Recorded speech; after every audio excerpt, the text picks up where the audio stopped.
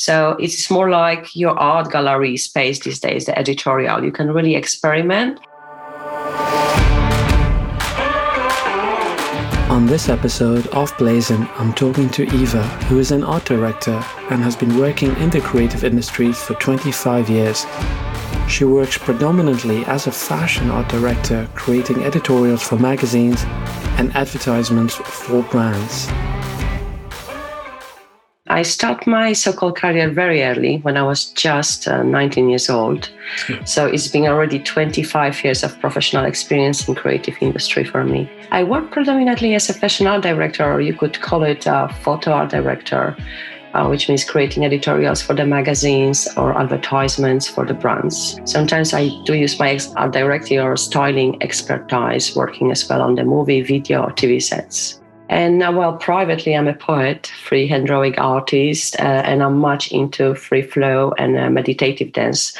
Currently, a part of my art directing job, I'm developing a studio concept which incorporates all my passions and talents. Last year, I spent the time to study a few subjects, and right now I'm finishing accreditation courses which will enable me to start my Matt therapy studio. Matt standing here for music, art, dance. Oh, amazing. That does not mean I'm leaving behind my art directing job. I'm way too passionate about it. Fashion editorials and campaigns will always be my favorite creative outlets. And actually, I do also on-site a photographic course. So I would rather expect only the expansion in that area. So for people who are new to the industry, how would you describe art direction to them? Sure. With art direction, it's a little bit of a confusion because basically when you say that you are art director, people would associate it with a graphic design because that's more common understanding of that role. But art directing or fashion art director or photo art director, it's a bit a different role. It's like I would describe it as a film director and a script writer and an editor in one, but on the fashion photography set or advertising set. So it's very different because you don't really deal with post-production in a graphic designer where you would oversee it. So it has not much to do with this kind of art directing. So like a photo art director or fashion art director, you need to be really focused on, so many creative aspects, communicate on so many business levels, marketing levels. You need to keep the vision, obviously, all the time clear, atmosphere on the set, everything need to be within time and budget. So as much as it's creative role, it is involving as well a lot of communicative aspects. And it's a bit different to what people would imagine, or like when you usually say, refer to art director. Right. The photo art director has a very lengthy process of creating. So like, for example, for me, I would start a project few weeks before and I would finish a few days after, and that will involve so many processes which we can discuss more in detail if you're interested. When you approach a new commission, what is your process and what are the stages involved? Right. So I work closely with the brands through the creative process, from campaigns to entire visual overalls. And once briefed, I will concept the execution and strategy, curate a team, cast, direct, create and deliver. But it is like, okay, this is in one sentence, but yeah, the process is quite lengthy. So let's say that it is commercial project. So I've been briefed, there's a few meetings involved, marketing, project manager, sometimes buying teams. So I would start this few weeks before. Once I'm briefed, right. I would do my research, I would develop the concept. Develop the concept means that I would add to the general concept with certain visual flavors, ideas which may develop the story, the feeling, and you usually do it through the mood boarding, which is my favorite part. Right. It can be maddening thought because you are like when you mood board, you do source different photographic images to tell the story to your team. So sometimes it's quite maddening when you have something in your head and you're going through Pinterest or other creative sources and you cannot find the right picture to put it into the mood board. But luckily, I am a freehand drawing artist, so I can sometimes just draw it. Right, amazing. Yeah, the mood boarding would as well involve few stages to it, because you do with the mood boards, you need to think about the stylist, about the photographer. To the photographer, you speak through the light, through the moods. To the stylist, you speak through the trends, through the colors, and so on. So I would put within my mood boards fashion files or the photography notes, light notes, and so on. Once I have the mood boards, I would usually try to meet the core members of the team, which for me would be a photographer and a stylist, producer, most probably as well, because it's so many things to discuss. But usually with producer, I would just email for him back. But I do like to meet with my fellow creatives, because then actually when you're discussing the mood boards, you sometimes see that somebody see things differently. So it's good to discuss. Maybe there is some additional ideas to incorporate, a little brainstorming. With the stylist as well, it's great to keep a track what she is sourcing, so you don't end up in the end, on the day of the shoot, surprised. Right. So then it's location recce or studio check sourcing. So depending on the shoot, with the location recce, this is usually as well a bit of a process, because you need to go for a location ahead. It depends. Sometimes when I was traveling to Africa or Miami, which I was last few years a lot, I would come a few days before to do the location recce, which I would pre-select with the producer before the shoot. So, when I'm there already, it is a schedule for the recce, and then we usually dedicate a day for it. And then there is a casting. That's very important. Casting as well, I would start, depends on the project, but at least a week before, sometimes a month before. It depends on the scale of the project. And then I would still, when traveling, I would still probably make a live castings with pre-selected models to make sure that that is the right model. Perfect. And then it's shooting. And it's a lot of art directing on set. It's a lot of communication. It's a lot of focus from my side.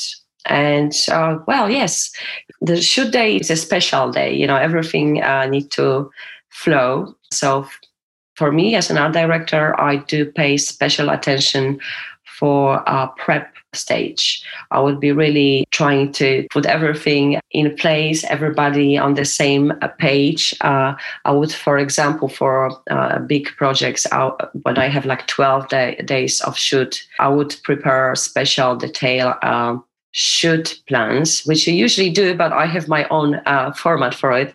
So I would just prepare them and then hand it to all my team members. So nobody is actually coming with I don't want to say silly questions, but questions which could be easily checked in the document, because I need to be so focused once on the set. So that's more. And then you have an edit. Once you finish the shooting, you usually on the day of the shoot, you already do the pre-edit. Then you do the edit and mood boarding for the client for the presentation. So you would make a final edit, let's say from all these pictures, just 15, and put like a visual story presentation so the client can feel it and see properly. From an art director's point of view, on the day of a fashion shoot, how do you work with other creatives? How does that relationship actually work on the days when it comes to working with the photographer, working with the stylist? You alluded to having a document that you prepare ahead of time, but when you're at the shoot, how does that play out? Yes, okay. So this is actually the relationships which you're forming to create the successful shoot is quite important. So that's why I mentioned that I try and strive to meet a photographer and a stylist on before I had the shoot. Usually there are people who I know already because I worked with them and they kind of proved. But sometimes you do end up with people who are new to your team, and then I definitely would try to make a meeting ahead, because the relationship, I would say, between especially photographer and art director is it's quite intimate in a way, in that sense that you just really have to.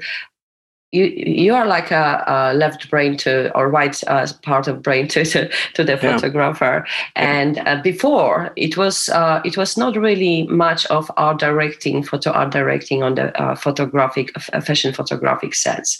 The photographer would assume all the creative vision. Since about 15, 20 years, the dynamic on the set has changed massively. You have art directors, which are creative head of the project, and they have actually the responsibility. But then you have a photographer who has a massive input for it. So you really need to be in a great communication with the photographer, into flow. You need to both understand where you're going with the project. And what I do, I mean, it's quite funny because when people meet me privately, hang out with me, or even we are on the creative meetings ahead of the shoot, I'm quite bubbly and a rather loud personality. But then on the set, I notice, and people notice most of it, I have a very quiet style of art directing. Right. Because of all the detailed preparation I already invested in, and the meetings. I don't feel like I'm on the set and I just need to communicate in some loud way, because everything was already said. Only when I see that things are slipping out, or then I would step in, and not in the shouty way through the set from behind my screen, in a kind of intimidating way, which some art directors do. I would really try to just have a minute with a photographer or a stylist or somebody who need to be talked to, and just remind them with the mood boards where we're going, what we can change. That maybe here is a time for changing the light because it doesn't work, or the sort of angles doesn't work. So, obviously you do comment from behind your screen, but like I would do it in a quiet manner to not, intimidate anybody. I like to have a very nice atmosphere on the set. I believe it really reflects also on the product later. When I'm working with the stylist, it's quite interesting because I have quite a lot of experience with styling myself. I can communicate easily, and I can as well step in hands-on if there is a need for that. Yeah. So yes, it's very interesting to have as well this responsibility on the set of setting the mood and atmosphere on the set. And I believe that the attitude of photographer can really affect that. When you're approaching a project, is there a difference when approaching an editorial versus a commercial project? Yes, there are many differences in approach, actually. Let's start from the fact that when working for the client, I usually would develop the given brief, sticking to the brand identity and working around all marketing and business principles. Right. With an editorial work, I mostly draw from my imagination. The starting point could be a piece of my poetry, some culture, term which got under my skin, or even the discussion I just had. So it's more like your art gallery space these days, the editorial. You can really experiment, and you can really let yourself for creative freedom. You don't have to, you wouldn't hear me, for example, on an editorial set calling to the photographer that we need to have a whole look or a detail on the blouse, which obviously would be my focus on the commercial shoot. Yeah. So you have to take all these elements in account on the commercial shoot, while on the editorial is a free flow, I would say. And there is also, as well, I would say the main difference would be as well that there is budget versus no budget, or small budget. Usually on the commercial shoots, you do have production budget, so you can just plan things and execute them. While on editorial, it is, unless you are being commissioned by a big magazine who is actually paying for the production and paying the team. Right. Most of the time for independent magazines these days, it's like, as I said, it's like more like art gallery space for us creatives. So you actually end up working on your budget. And that can prove both demanding, but as well very, you end up being very creative, even more creative than usual. When you don't have a certain source of money for certain things, and you need to come up with something, your brain can come up with such a great ideas. So it's all good, but yeah, it does affect as well sourcing the team. Because, for example, when I have a call to a team for a commercial project, which is paid project, I have most of these people would say yes, unless they are busy on the day. While on the editorial project, as is unpaid most of the time, and you have to invest sometimes your money and time and your talent, people would be more careful with agreeing to come on to your editorial project. Also, casting is another difference. When you do the commercial shoot, you're just sourcing commercial faces, unless on the brief they want an editorial face. Because usually between us, art directors, stylists, photographers, we do have, and even in agencies, you have a commercial and editorial faces. So with the casting, for example, I would go for different types for editorial and for commercial.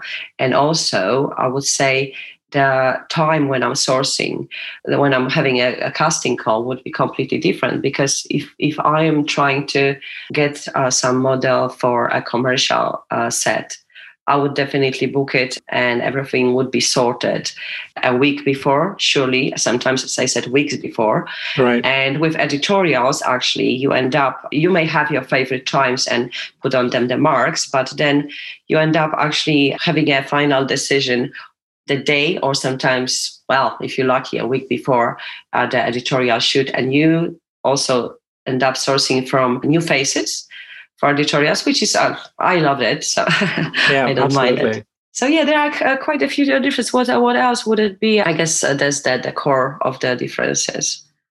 So how can our listeners find you online? Right. I do have my website, which is evadiaguirre.com. That's where I am. But I'm quite active, for example, on Instagram. This is something which actually I quite like about these modern tools, the visual ones, that I can just have my visual diary, and my Instagram is very much of a visual diary mixed with my portfolio bits. And I do actually for my Insta include sometimes poetry bits and so on. So it's probably one of the most dynamic. On the website, I do have a very clear selection of my works. Definitely not all my work is just very, very selected. So it just presents the style to my potential clients. Thank you for joining us on this week's episode of Blazing. If you enjoyed the episode, remember to subscribe and rate and review us on your favorite streaming platform.